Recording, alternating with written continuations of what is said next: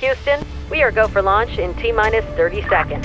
Every day I become a better operator, whatever it is, and it happens. Why? Because I don't take time off. We are green on all engines, sir. I only knew one way, and I knew the right way. Initiating launch countdown. 10, 9, 8, 7, 6, 5, 4, 3, 2, 1. Boost ignition. The Service Rocket Podcast has good liftoff. Welcome to the Service Rocket Podcast, hosted by Victor, the Rocket Man Rancour. Please enjoy the ride. All right, guys, welcome to Service Rocket Podcast, episode number 9. I'm your host, Victor Rancour. Today, I got an exciting guest. I'm stepping out of the HVAC space, stepping out of the plumbing space, stepping into another realm, what's probably the most important part of your business, because without marketing, your phones don't ring. If your phones don't ring, you can't sell shit anyway. So I got an exciting guest, Zach ROI Williams with ROI Marketing. Zach, welcome to the show. Thank you so much, man. I really appreciate you having me here. It's a complete honor. Yeah, what do you got going on in the back there, man? This guy, you should see if you guys aren't watching this on YouTube, but he's got these screens in the back here. Look, what is that? Looks like you're in a whole other dimension, man. Yeah, man. This is like, mission control, but I got 65-inch TVs behind me. Some other really cool stuff in front of me, but this is just I enjoy putting out good content, and people like paying attention to stuff that it looks half-assed good. So, looks pretty badass. You're putting me to shame, man. Well, obviously, Zach, I met you at Apex Live, and obviously we had a couple conversations, and it kind of just jumped off the page. And obviously, the first thing that stood out to me is your just kind of your enthusiasm towards marketing and enthusiasm towards helping people. So we'll jump a little bit into that, but let's kind of start. You said you've been in the marketing game now for 16 years. How did you kind of get your feet into it to even start this journey?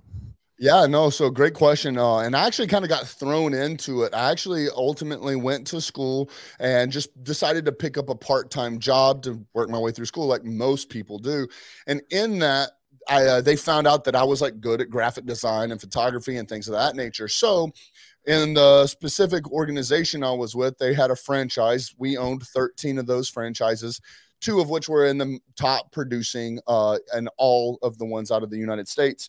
Well, they ended up having someone that was in the family that graduated Ole Miss with a marketing degree. So they just kind of gifted this guy this position as the marketing coordinator for all these franchises. So it was a big shoes to fill.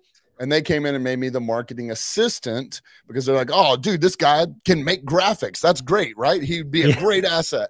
Meanwhile, here I am, this 19-year-old kid. I'm like, yeah, sure, whatever. Well, the conversation slowly went from, all right, cool, make this graphic for us or make this flyer. And you got to imagine, this is 16 years ago. 16 years ago, marketing was, I would have told you to put a fishbowl on your counter and collect business cards one by one, and we'll take them out and we'll email all these people one by one. And guess what? It worked, So things have changed. Well, through that process of making these graphics and flyers and all this cool stuff, the conversation went from like, hey, put this, and this on the flyer to, all right, cool, make a flyer. I'm like, all right, what would you like on it? They're like, I don't know, figure it out. And I'm like, oh, what? I'm 19 years old, bro. Like, this is a multi-million-dollar company, and I don't know what I'm doing. So that's when the other side of my brain started working, not just the creative side. And that's when I really found out that I loved this. Is going to sound pretty strange, but for those of you that have like read 48 Laws of Power and Never Split the Difference, books like that, is like, I learned that I could control people by putting words on a graphic. And it was really cool to me to see how I could come up with these concepts. Not all of them worked, but I could come up with these concepts and literally see income come into the business. So anyways, real quick, it went from, just put whatever you want on it, to where I was coming up with these strategies. Here I am at this 19-year-old kid coming up with these really awesome strategies, so much to this extent that I ended up sitting in one of the board meetings for all 13 locations, again, a multi-million-dollar chain organization. And the board was actually questioning this CMO on some of these strategies. And now he couldn't answer them because these were my ideas that he was then going to sell to the board as his own. And obviously they're not dumb. They were able to pick up on it pretty quickly as I started answering these questions within detail about how the strategy was supposed to operate. And within about 2 weeks, he was out, and I was now the new CMO for 13 different locations. And that's where it all started. At 19 years old? At 19 years old. And what's funny is I ended up making more money as my side hustle than what I was actually going to college to learn how to do. What were you going to college for? So I was just going for graphic design. Originally, I thought I wanted to go for photography. I really enjoyed that creative eye. And then it's funny, going through my senior year in high school, I started interning with a bunch of photographers, and they all hated their life. And I was like, yep, not signing up to do this for the rest of my life. And so I just found something that I thought would go run parallel with it.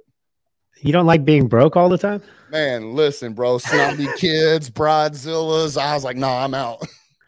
Nah, fuck that. So so you go, and obviously this is, important too, because you were able to make that decision, right? Because you could have stuck in, and your parents are probably saying, hey, did you continue to go to college? Did you go graduate, or did you at that point just say, hey, I'm going to pivot to this? What was that situation like? Man, so it's a good question. I did not finish out a 4-year degree. I just went ahead and got my associate's degrees because I was right there. I only had one more semester. I was like, let me get this piece of paper and then roll on. But dude, I've never looked back. And honestly, I joke about this all the time. I've had some pretty prestigious positions at some pretty badass companies, and not a single person's asked me for that piece of paper. It's all about what I can do and what I know, not what something on a piece of paper on a wall says. Which is important, right? Because a lot of these listeners, right, they were in the same boat. Like a lot of these guys now, they're in the home service space, and before they might have been going to college and doing all these things, and maybe their friends did. For me, the funny thing is a lot of my friends that went to college are now working for me, and they're trying to get into the trades, which is kind of crazy to think. But to be 19 and be able to find something that you got passion for, and then be able to turn that into a job is pretty badass in itself, because most people don't ever get to do what they want for a living. And it sounds like you found it pretty early. So that's pretty sick. Yeah, man, I'm definitely lucky. Even now when people ask me about quote unquote my job or this or that, I tell people that I just have a hobby that pays me really well. Like I really do love what I do. So you're 19, you're working at you're working at a big corporation. What was that like? Like, obviously you sit in a board meeting, you're just a kid. You're a kid in a meeting. How was that the environment like? Was there a lot of kickback, pushback as you guys were growing and things like that? Because I know corporate culture is a whole different beast than going in and going marketing for a small time organization. If you got multiple locations, I mean, you got to probably run all your shit through different levels of people. How did you finally get them to say, okay, hey, look, we trust this guy? How long did it take? Did they start trusting you right away, or did you kind of had to earn it over the next couple of years? So great question. So a lot of the people that we ended up interacting with had already seen the results I was producing. They just didn't have a face to go with it, because what was going on is shit rolls uphill. At this case is my CMO at the time was coming to me, bitching about me like, yo, we need to get results up at this location, this location, this location. And technically my position at the time was the marketing assistant. So I was doing all the quote unquote bitch work. But when I say doing the bitch work, really, I was coming up with all the strategies and putting an actual program in place to present it. So when he would then go and turn those results over, he looked like the hero. And so there was definitely a very strange sequence of events that happened in that board meeting when they saw the light switch change, where they realized it was not him and it was me behind everything. So at that point, they kind of did not have an ability to ignore it. However, I will say when I moved past there and proceeded in my career with some of these rather large companies, as I would introduce myself or as I would present programs and projects, I was doing most of this through email at the time versus they saw a level of experience. They saw a level of professionalism come through those emails. And I would assume most of them in an educated mindset would understand this makes sense, right? Versus when I would come into the meeting, here I am, like you said, a young tattooed guy. You can imagine the pushback I got at that point, which then had me correcting a few people that signed my checks of saying like, look, dude, you already backed it, but now you just think because of my image, my age, and all this, that I don't have the experience or the knowledge that I do. Well, let's talk a little bit about that. Obviously, the new generation, right? Almost everybody has tattoos, right? Mm-hmm. But you got tattoos, people that can't see you on, obviously on the podcast, you got tattoos on your hands, you got tattoos on your arms. on your neck. I mean, how was that, obviously, like you said, when they first see you, how has that changed over the last 16 years or, however long since you started getting the tattoos? I feel like now, it's not as taboo, I guess, to have that, but back then it was. Oh, dude. So back then it was insane. So the reason you see me who I am today, and it's funny, this might be actually really cool for people that are listening now, just because times have changed so much, is I was actually working for that organization when I first got, for those of you that are listening, you're not going to be able to see it, but on my inner bicep, I have a little like trident, and it barely hung out the sleeve of my collared shirt that I had to wear at that particular job. I mean, we're talking barely, maybe a half of an inch. They saw it and they're like, all right, you got to wear long sleeves from now on. And I made a very conscious decision of saying, you know what? I'm only here 8 hours a day, Monday through Friday, and there for a little bit, Monday through Thursday, working 410s. And I was like, you know what? Like, who am I trying to be right now? I've got a decision to make on, do I want to be happy with myself all the rest of the time that I'm not clocked in, or be someone else's little bitch right now for 8 hours a day, Monday through Friday? So literally, no bullshit. I got the receipts to prove it. Literally the next week came back with my whole sleeve outlined. I was like, you know what? I'm going all in on this. And then shortly, probably 4 or 5 years after, I was like, you know what? We're taking it to the knuckles. We're doing the neck. I'm going to let my experiences speak for itself. Yeah, and obviously in the home service space, we get judged within the first 10 seconds of knocking on a door, right?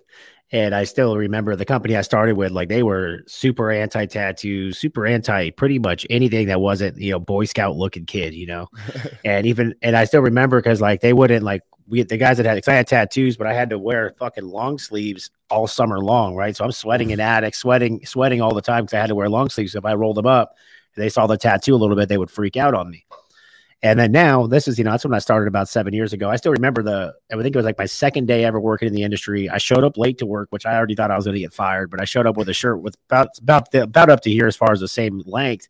And all my tattoos are out. This is like an all company meeting. And the owner's he's from Kentucky. He's super old school. He looks at me in fucking disgust. And I'm just like, oh, fuck, I'm getting fired today for sure. And obviously they didn't fire me or anything like that. But after that, if they saw anybody, a trainee with tattoos out or anything like that, they fired them immediately going forward. So they changed the process. They were no longer allowed to wear t-shirts. They had to wear long sleeve shirts if they had tattoos from that day forward. And I still remember how fucked up it felt. But now, obviously running my own business, like I have plenty of guys. They have tattoos on their arms. They have tattoos on their neck.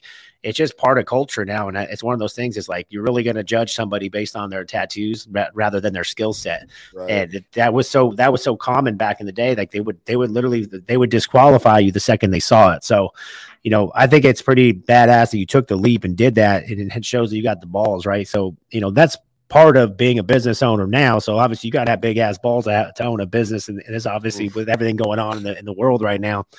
So you went from that first company, you started working for some other bigger organizations. What kind of roles and titles were you working at with them?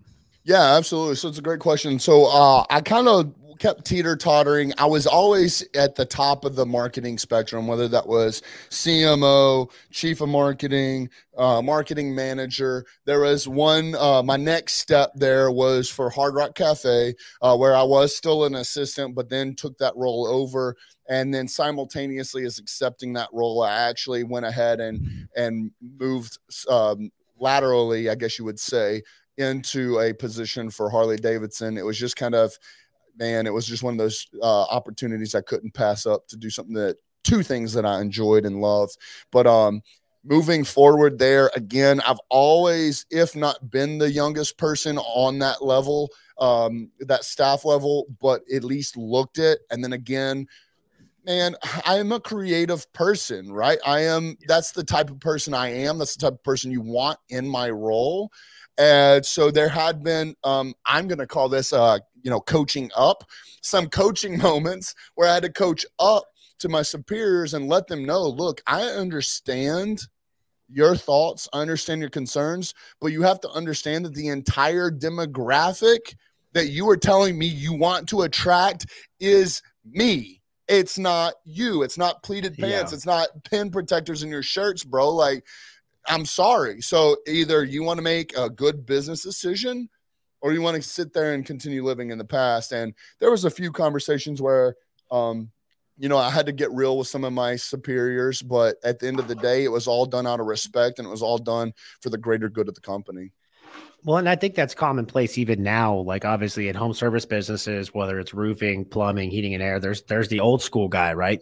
And the old school guy cannot figure out why he's starting to get his ass kicked, right? Like how are people able to come into my space and I've been here for 30 fucking years and I know exactly what to do, and all of a sudden this, someone like me, right? A 30-year-old kid comes in and takes fucking market share in your backyard like overnight. How does that happen? And it comes down to evolving, right? So marketing evolves, businesses evolve, things evolve over time, and learning how to embrace it, right? Because a lot of times we want to fight it. We want to fight change. No, this is how we do business, how we've always done business. And you have to be able to adapt. And I think that's one of the things that, if you're listening to this and you guys have a business and you can't figure out why you're not growing, it's probably because you're not adapting. You're still trying to do the shit that they were doing 10 years ago. And you're trying to do shit that was doing 10 years ago. It's a whole different world now. Yep.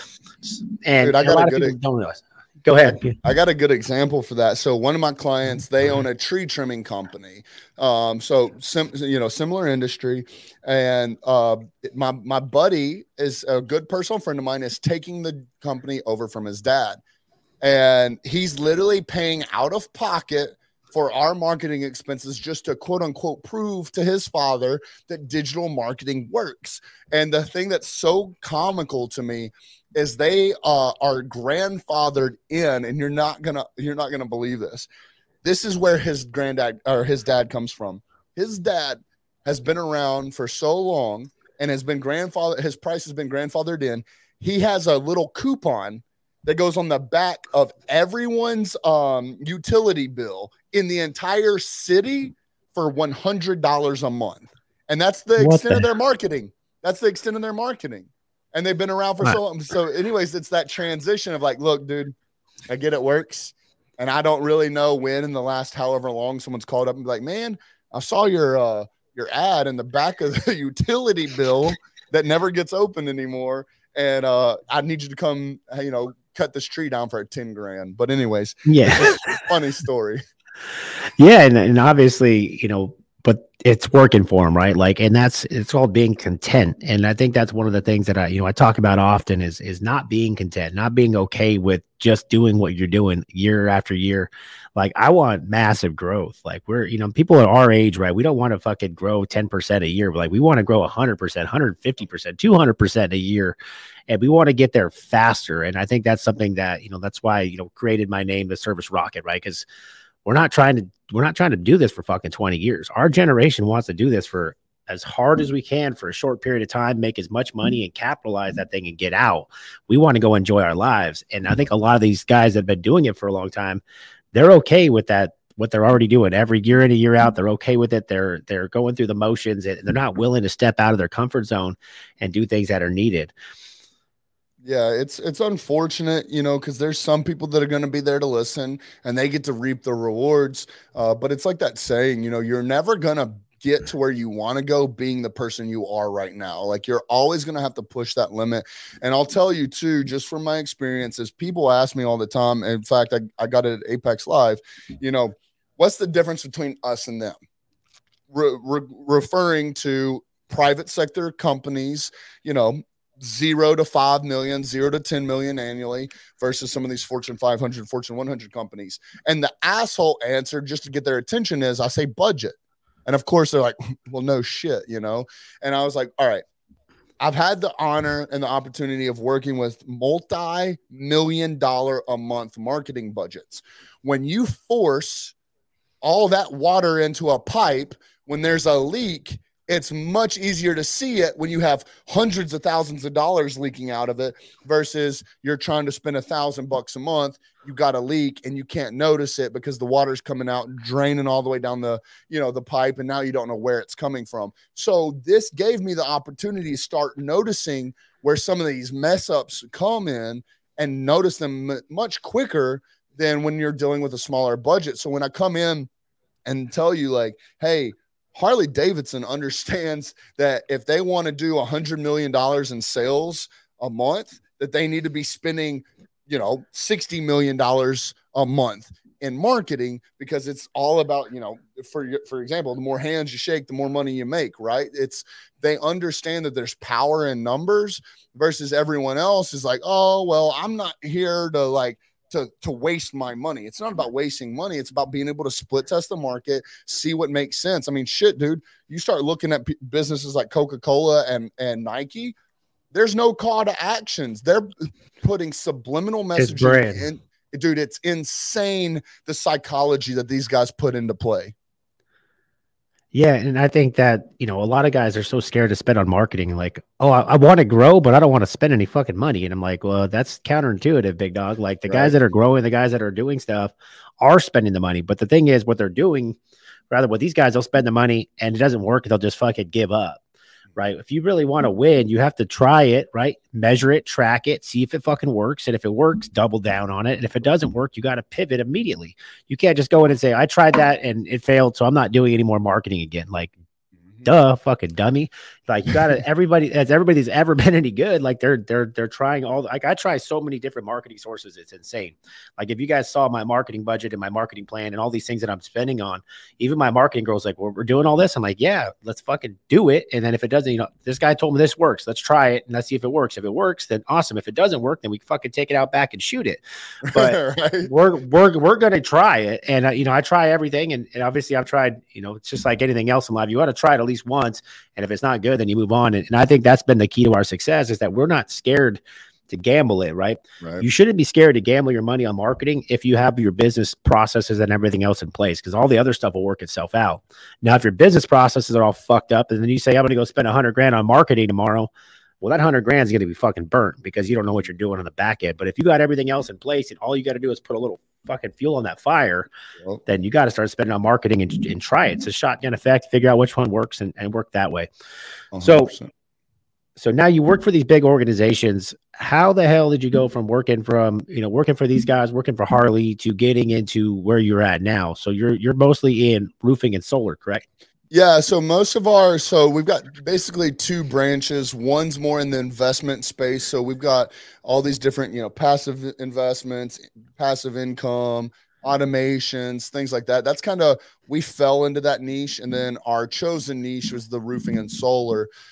We had just a bunch of people asking us for help there.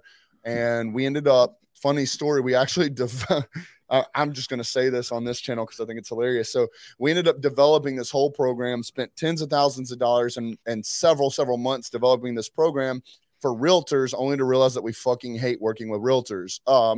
You give a realtor, dude, you give a realtor like $200,000, $300,000 a year and you can't tell them shit. I could literally be like, look, come in, put this system in place, hire these 3 people, and we'll take you to 1.5 million next year. And they don't want to hear it, right? It's like, all right, cool. We'll enjoy working 90 hours a week for $200,000. Anyways, so we shelved that project for about a year and then come through, the COVID, the scandemic, whatever you want to call it. And we ended up having our friends that branched off, started their own roofing and solar companies.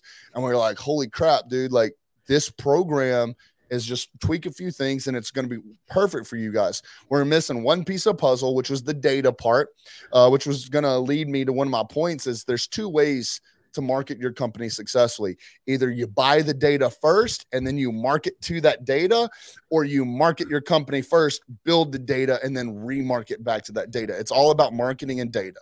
So anyways, we found the data source that was going to apply to the roofing and solar outside of what we had for the realtors. We plugged and play and we started off to the races. And we actually call it virtual door knocking because yes, you have your real door knocking, but no one wants to, be out there in the Texas 110-degree heat, the, Las Vegas heat, even down here in Louisiana. No one wants to be out there if you don't have to be. So we found a way to not only, and look, I'm a marketing guy. Y'all heard me at the beginning of this say that we used to put glass bowls on counters and collect business cards one by one. That used to work, right? So I'm all about, if it works, don't quit.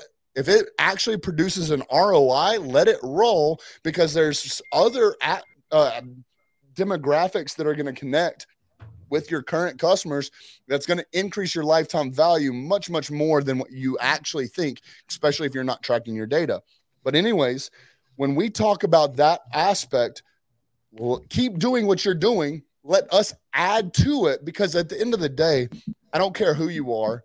About 10%, 5 to 10% of the people that you interact with on a first time is actually going to have the balls to actually do business with you immediately. Most other people are going to have to do a little bit of research and check up and make sure you are who you are, or they're going to need your services, just not right now. And a lot of door knockers get discouraged from that first no, rather than realizing that we got to nurture that relationship, and they might need us 6 months from now. They might need us 6 weeks from now. And it's the same thing in my industry, right? So, person calls us out to repair their air conditioner, or they call us out for a tune-up on their AC system.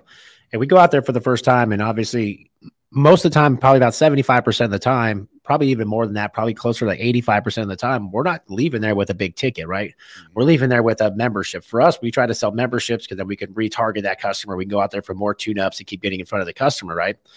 But one of the things I've seen, and I get it all the time, like these companies, they come to me and they're like, oh, I can't get my fucking phones to ring. I can't do this. I'm like, okay, well, have you called your other customers that you've already done business with? Well, no. I'm like, what the fuck do you mean? Like, those are people, you went out there. That's now your customer. You need to stay in front of that customer constantly. You need to be sending them mailers. You need to be calling them, offering them tune-ups, offering them all these things, because guess what? They might not have bought to, 6 months ago, but there's an opportunity now that they already trust you enough. You've already been in their house multiple times and you come back in. But I think that's one of the biggest things. Doesn't matter what space you're in, is retargeting that database. So how have you been able to reactivate those databases? Is that through the software that you have? Yeah. So awesome question. So, there was actually one of the Ivy League schools ran a program, and they call it 8x8. And this is the foundation of what we use, because this is kind of our foot in the door. And they basically, this was in the real estate industry, but they, out in Southern California, they went ahead and they interviewed 200 homeowners, and they asked them, who is your local realtor? And there was no congruency. Everyone had, it was the guy on the billboard at the end of the street. Oh, my cousin, or, it's who sold my house. Like, there was no congruency. So Harvard is who ran this test. They actually went out and they created a fake persona. It was a fake stock image of a guy, a fake logo, fake business name, fake everything. And they ran what's called an 8x8 program. And they sent them one mailer a week for 8 weeks straight. They went back and resurveyed all 200 homeowners. 65%, after being asked a second time, who is your local realtor, chose the fake persona. Right. So this goes to show that it's subconscious and conscious decisions when you start asking people certain things. We took this exact strategy and then applied data behind it, and then digital on top of it. So now for roofing and solar, and there's other service industries that we can provide this for, but I'm going to use, let's say solar, for example. I can come into a neighborhood and we have an entire strategy that's planned for the clients that you're about to service. We come in, all right, we're looking for homeowners that have a household medium income of $180,000 or more, with a house of 3,500 square foot or larger, that own a pool, that own a Tesla. Now we're going to run this campaign to the community that you're going to be in. And instead of fighting over and saying, hey, Baton Rouge, we're your number one solar contractor, we come in and say, hey, Sherwood Forest, we are your local solar specialist. We're actually going to be on your street at the Williams house. You know, the one with the orange shutters. We're actually going to be there this week. So if you don't mind, if you see our cars in the way, you'll see our trucks, you'll recognize our branding. Don't mind us, this, that, whatever. We have a whole strategy for our 8x8 where it introduces who we are, lets them know we're going to be in the area, lets them know we're a safe company to work for, that we're locally owned, we're family owned, we're veteran owned, whatever the case is. We give them some touch points to learn to trust us, learn that they're going to see us. Then what we do is we start removing this concept of having to ask someone to go out of their way. One of the biggest things is people don't want to ask you guys to come out for a free maintenance or a free this, because they're worried that once you get there and find the issue, that they're not going to be able to afford it. So they don't want you to have to get in your truck, drive her out, across town, get out in this heat just for you to be able to say no. We're saying, hey, look, we're actually 2 houses down. It's totally fine if we just come make sure that it's okay for you. So we're establishing this and removing that pain point of them thinking they're inconveniencing you, saying, hey, we're already there, dude. It's totally fine. We'll jump right on in. And then we retarget all of this on the digital side of things. So we're actually running Google PPC. We're running Google SEO. We're doing social media retargeting. We're also doing SMS and email campaigns for the ones that actually interact with our direct mailers. So now in an 8-week period, we're touching people between 65 and 85 times within an 8-week period. Wow. And obviously, what does that do that to the subconscious, right? So even if they've never done business with you, they feel like they've already done business with you. They already feel like it. And then, so to add to that, as these emails or as these postcards go out and all of our retargeting goes out, we can actually track when these mailers were delivered via USPS tracking. But not only that, we have specific calls to actions on each one of the postcards. So if they were to scan that QR code, I can actually track that action. That action can kick off another sequence of events in your CRM system. So we start talking to them specifically based how they interact with us. And what that does is that gives us additional opportunities to speak to them in different lights. And once they start doing that, we can actually open up the opportunities to SMS and mail them. And what we're doing is we're just constantly finding pain points, removing those pain points. So at the end of the day, they literally have to say yes to you. But what's cool about those sequences of events happening is we can change the messaging on the fly. So say, for example, week 1 goes out and we talk about the Williamses on the corner with the orange shutters, but we close another deal on the same street before the next postcard goes out. Now we get to add their imagery to that too and say, hey, not only are we going to be servicing the Williamses, but now we got the Joneses too. Now we're hitting on peer pressure. We're removing some of that fear factor. Like, well, if the Williamses and the Joneses trust them, I can trust them because I trust the Williamses or I trust the Joneses. So, this sounds great and all. Like, what's the cost? How much is something like this? Obviously, if you just want to target specific neighborhoods, but I would imagine if you're trying to do it like a larger demographic, I mean, it sounds like it would add up pretty quickly. How are you guys able to, obviously mitigate costs on that? Because, that sending mailers ain't cheap. Sending out, obviously, campaigns, PPC campaigns, all that stuff's not cheap. So how do you guys mitigate that? So you're going to really appreciate this, especially, I can't remember if this conversation was on air or off air about your goals by next year.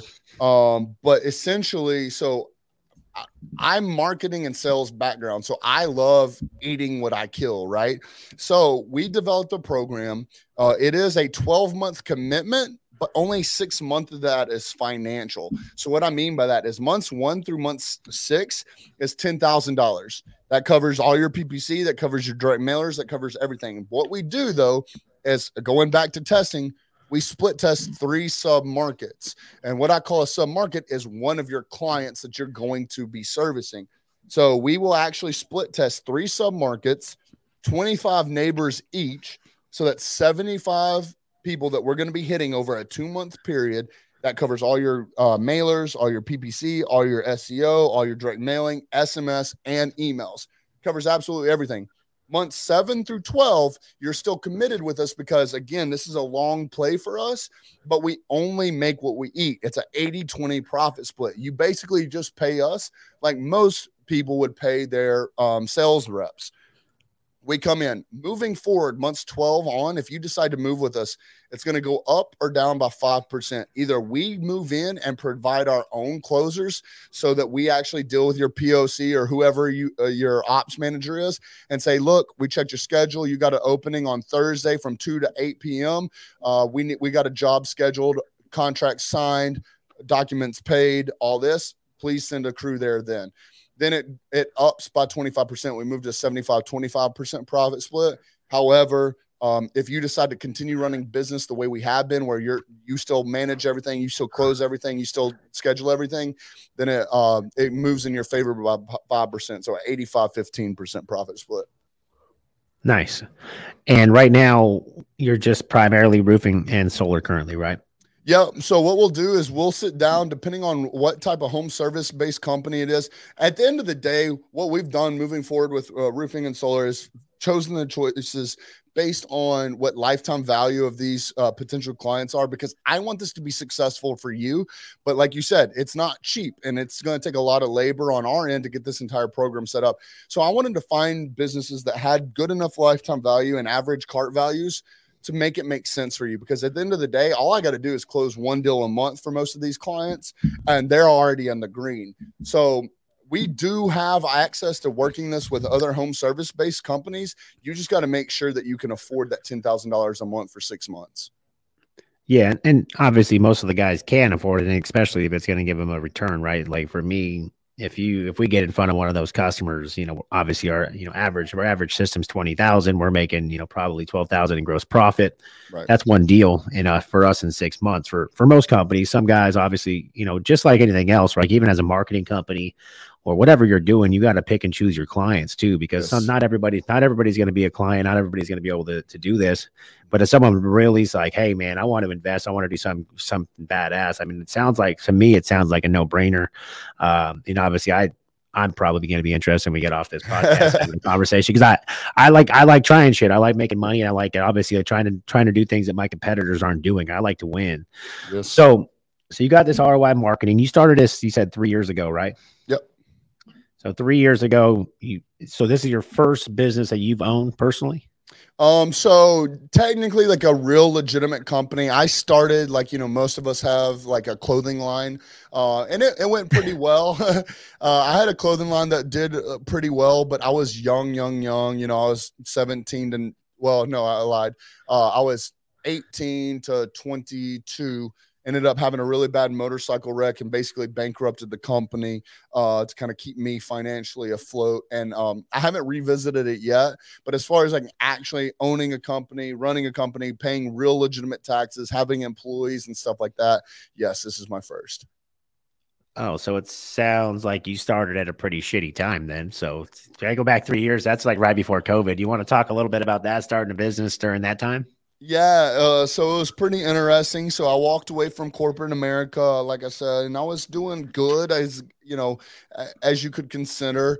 I was making, about 150 grand a year in corporate America, and then walked away from that almost cold turkey, because I had a 6-week-old baby, and I was sick and tired of watching my 6-week-old baby grow up through this. And I was like, dude, there's no amount of money that's going to make me miss her first steps, her first words, all this. And I said, I don't give a shit what we got to do. I was somewhat financially smart at the time, and we didn't have a whole lot of bills. I think my monthly bills were like maybe $3,000 a month. So I went to my wife, and I was like, we got to do this. And she had my back. I had to literally sit there in that moment, look my wife in my eyes and my daughter in her face, and be like, I'm going to do whatever I can to do this. And, my whole goal of year one, first time ever, like I said, running a real legitimate business, I planned on running off a bunch of IOUs and stuff like that, cashing in some favors. And all I wanted to do is pay our bills and be able to spend time with my girls. And year one, we did in the beginning of the pandemic, we did 361 grand, and I put $147,000 into my own personal pocket, and it's been nothing but exploded ever since. That's freaking badass. So, obviously when the pandemic hit, or, whatever you guys want to bullshit hit in 2020, I mean, obviously, most people pulled back, right? A lot of contractors, and when it first happened, they pulled back on their marketing. They pulled back on everything. Cause I was, just like anybody else, my business was pretty new too at that point, and we didn't know what the fuck was going to happen. Cause I remember in March 1st, 2020, I went and took, I want to say $70,000 and put it into radio campaigns and all this shit. And all of a sudden by March, like fucking 20th, the whole country shut down, and all that money I spent on fucking all the radio ads went to nothing. Like my phones were not ringing, and I gambled the last little bit of money I had left. Like that was it. Like we got nothing else. Like, and I'm like, oh fuck, what's going to happen? And at that point I started pulling back on everything, and I'm fighting my marketing company. Like, hey, I'll pay you next month. I'll pay you. So like, how did that go about? Obviously, people probably trying to skimp on payment, stuff like that. Yeah. So, this is why I'm like actually getting goosebumps, like thinking about it, just like looking back on like, bro, this was a fucking dog eat dog world at that time, because you had bro, I can't tell you, like, I had to sit on the phone with some people, and like, my heart goes out to business owners. You know, you had some people who are 3 and 4 generations in who lost their great granddaddy's business at no fault of their own, crying because they can't even afford to run marketing, but know that they need marketing to be able to continue growing. Anyways, so I ended up striking a lot of equity deals and knowing that I know I'm good at what I got to do. You just have to trust me a little bit. And the biggest barrier. So like, when I first started getting into quote unquote digital marketing, even in corporate America, where I was having to go to these board members and fight with them and say, look, we need digital marketing. We need this type of marketing. It was like, oh, we don't know if that's going to work. We don't know if that's going to work. We don't know if that's going to work. Fast forward to when I was opening my own company, not thinking about how the world's evolved, me being, you know, my own service provider at this point in time, instead of an employee. My biggest confrontation wasn't, hey, you need digital marketing. It was, hey, I'm not like the other guys. Hey, like, you're not going to waste your money here. So I had to get past that wall, and I kept going back to like, what's my $1 million offer? What's my purple cow? What's my one thing that I can offer these people to get my foot in the door? Because I know I'm good at what I do. How do I prove it to them? And I had to strike equity deals. So here I am. Luckily, like I said, we didn't have a whole lot of bills, but I still had to provide. Here I am looking at my wife and daughter, be like, yo, I landed a new client. Cool. How much are they going to pay us? Nothing. Nothing. You know, like, shit, bro. So like, that's when I had to get real intentional. And dude, well, I mean, just look at that, man. You like, you know, if you guys aren't listening, this dude literally believed in himself so fucking much that he was willing to work for free because of how much he believed in his results. How many of you guys are willing to do that? You know, I talk to contractors all the time and they're like, I need more capital for my business and I need this. How much of your fucking own money are you putting into your business? Because if you won't put money in your fucking business, do you really think anybody else is going to believe in your business? So for what you did, I mean, that's pretty, first off, it takes a big pair of balls. So it takes a big pair of balls to do that, but it also takes an unwavering belief in what you're offering. So obviously I just want to kind of just touch on that because that's powerful for those out there. If you wouldn't take your own money and put it into your business, then you ain't got something you're proud of it. And he took his own money, his time and energy and went in and said, I'm going to go do this for fucking free because I know I'm going to get results. Yeah. Yeah, dude, I got goosebumps. Like I said, I don't think I've ever told this story like this on a podcast. So it was just, it was crazy, man. Doubling down on yourself and going back to something we had talked about earlier. And even going back to the dudes that are out here having a door knock. The beautiful thing I love about entrepreneurship, and I tell this to my head of sales all the time, is we make what we want. We literally can, if you are, and you going back to, you know, tracking your results, right? Like what gets measured, gets managed. When you start learning to track your data, I can literally fucking tell you right now, my head of sales, if I want to make an extra $100,000 this month, in the month of September, if I want to make an extra $100,000, an extra, I know exactly how many more phone calls my head of sales needs to make. Because I know what his close rate is. I know how many he has room for. I know what our profit margins are. I know what our percentage is, and I know what my take home is. I know all my numbers. So for me, when it came to working for these other companies, as our clients, knowing that whatever I eat, I kill, or whatever I kill, I eat, and what percentage I take home, bro. I had one client. One of our very first clients took him from an average of $1 million a year to $3.5 million within 12 months, gave him all of his time back. I literally removed him from his company other than just content creation, tripled his income, and then gave him all his time back. One of our other clients, I took them, they had averaged $42,000 a year annually for the past 3 or 4 years. They could not get over that. Signed with them an equity deal within 9 months, took them over $500,000 with 0 paid ads. It's just, you, bro, I love what I do. And I see where there's room for improvement. I come in and I fix it. And then from that point on, bro, like now I hope you're going to have a smile on your face when you pay me, but you're going to pay me a lot of money, but you're going to be happy doing it.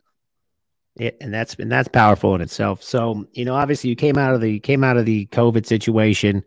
And then now, obviously we are talking off air about this, and everybody's talking about recession, right? And I was sitting at a dinner last night. I'm with Brad Lee. I'm with this guy Tom Howard, Brent. These guys are all guys that are in my industry that are doing really big things, and every one of them are like, dude, I don't know what the fuck anybody's talking about recession. I got one guy smoking $1,000 cigars. He's like, I smoke 2 of them fucking things a day.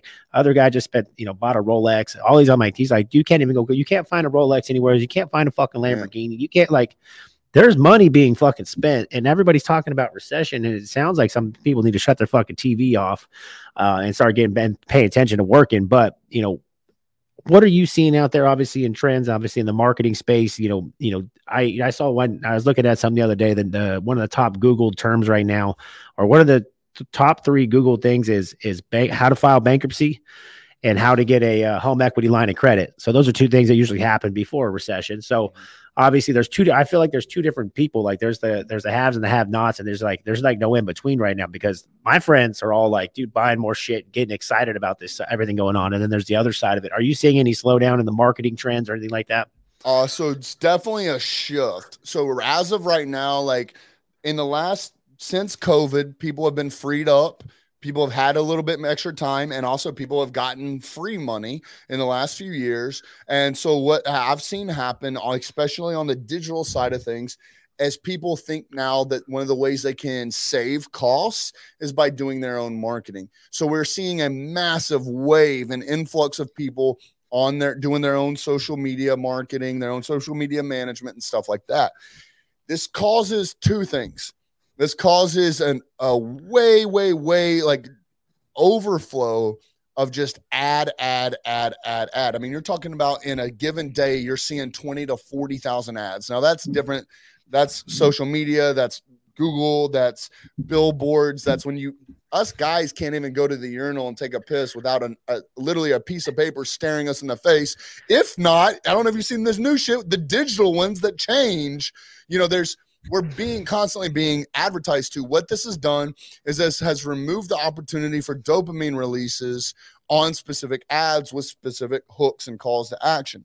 So what now is happening is what I love is because I actually call myself a marketer. I'm not a digital marketing business owner. I'm not a marketing guru, this, that, whatever. And I'm not a Facebook specialist. I am I call myself a marketing badass, but I'm a marketing badass. This encompasses all things. So what's happened is the same thing that happened. I saw this happen during the election. This was my first time that I was running paid ads on social media during an election. Everyone's ads tanked. And that's because things are happening. And go ahead. The cost per lead for in my industry went up dramatically, almost doubled. Yep. And that we saw this everywhere. And what this taught me was to pay attention to market trends, things like that. So with this recession, we started pulling back on any outbound social media marketing advertisements. What we then started doing was utilizing more retargeting. And it's something beautiful that you talked about earlier on the air, was just increasing lifetime value through your current customers. So what we started using was strategies on building out strong referral programs, and then utilizing your current customers. People know that they do business with people they know, like, and trust. Your customers already know, like, and trust you because they've already given you your wallet. Well, guess what? All of those customers have other people that know, like, and trust them. So we started developing these referral programs, and then using your digital advertisements to simply retarget back to them. And then that's where the difference is from all these cold leads that you're seeing, or cold ads that you're seeing. Those cold ads are dead. All right. You have to have a strategy and have some sort of retargeting. You have to have a purpose to talk to them. If you're just out here trying to blast, and that's why we started moving from the strategy for these people. Here's some free game for y'all that are listening. That's why we moved past, hey, Baton Rouge, we're your number 1 roofing contractor. No. That's bloody water.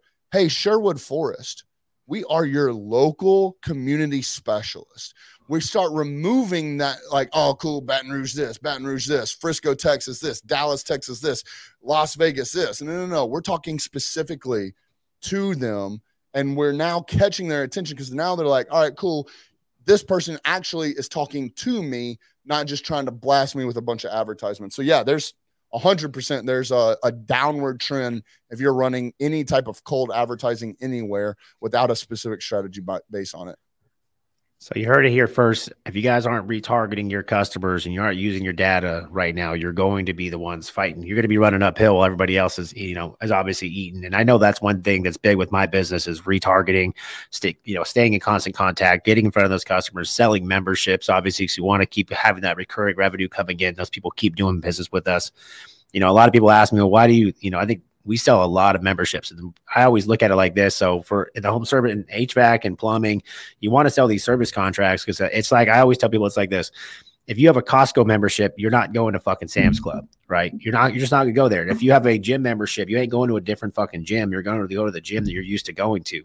And the same thing happens with those memberships. So if you guys aren't selling those consistently, you're going to have a hard time because you're going to consistently having to bring in new customers, try to get in front of new people. Where for me, we've sold, almost 400 memberships just this month. Wow. That's 400 people that are going to do business with us again, probably 2 more times a year, every single year for however long, right? So now that's how many over the course of this year, we're already almost at 2,000 new memberships. 2,000 memberships is a lot of fucking calls to go run, but that's a lot of customers are going to keep doing business with it. But if they bought a membership, the likelihood of them referring you to other people is very high. That means they trusted you enough to sign up to want to have you in their house 2 times a year.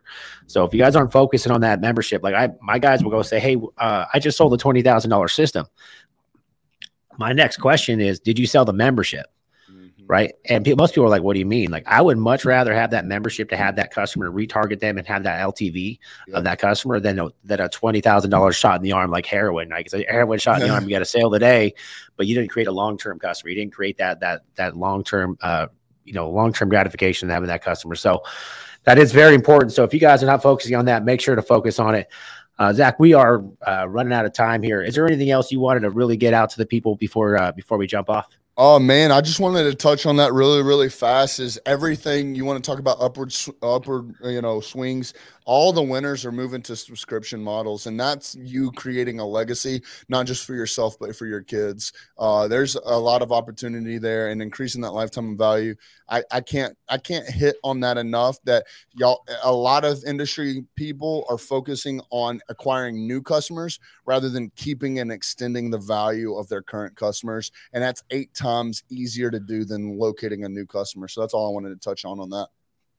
Awesome. Well, hey, thanks for coming on, obviously, to the podcast. It was a pleasure meeting you in person. I'm excited. Hopefully, I'll see you out in October at the Service Rocket Growth Summit.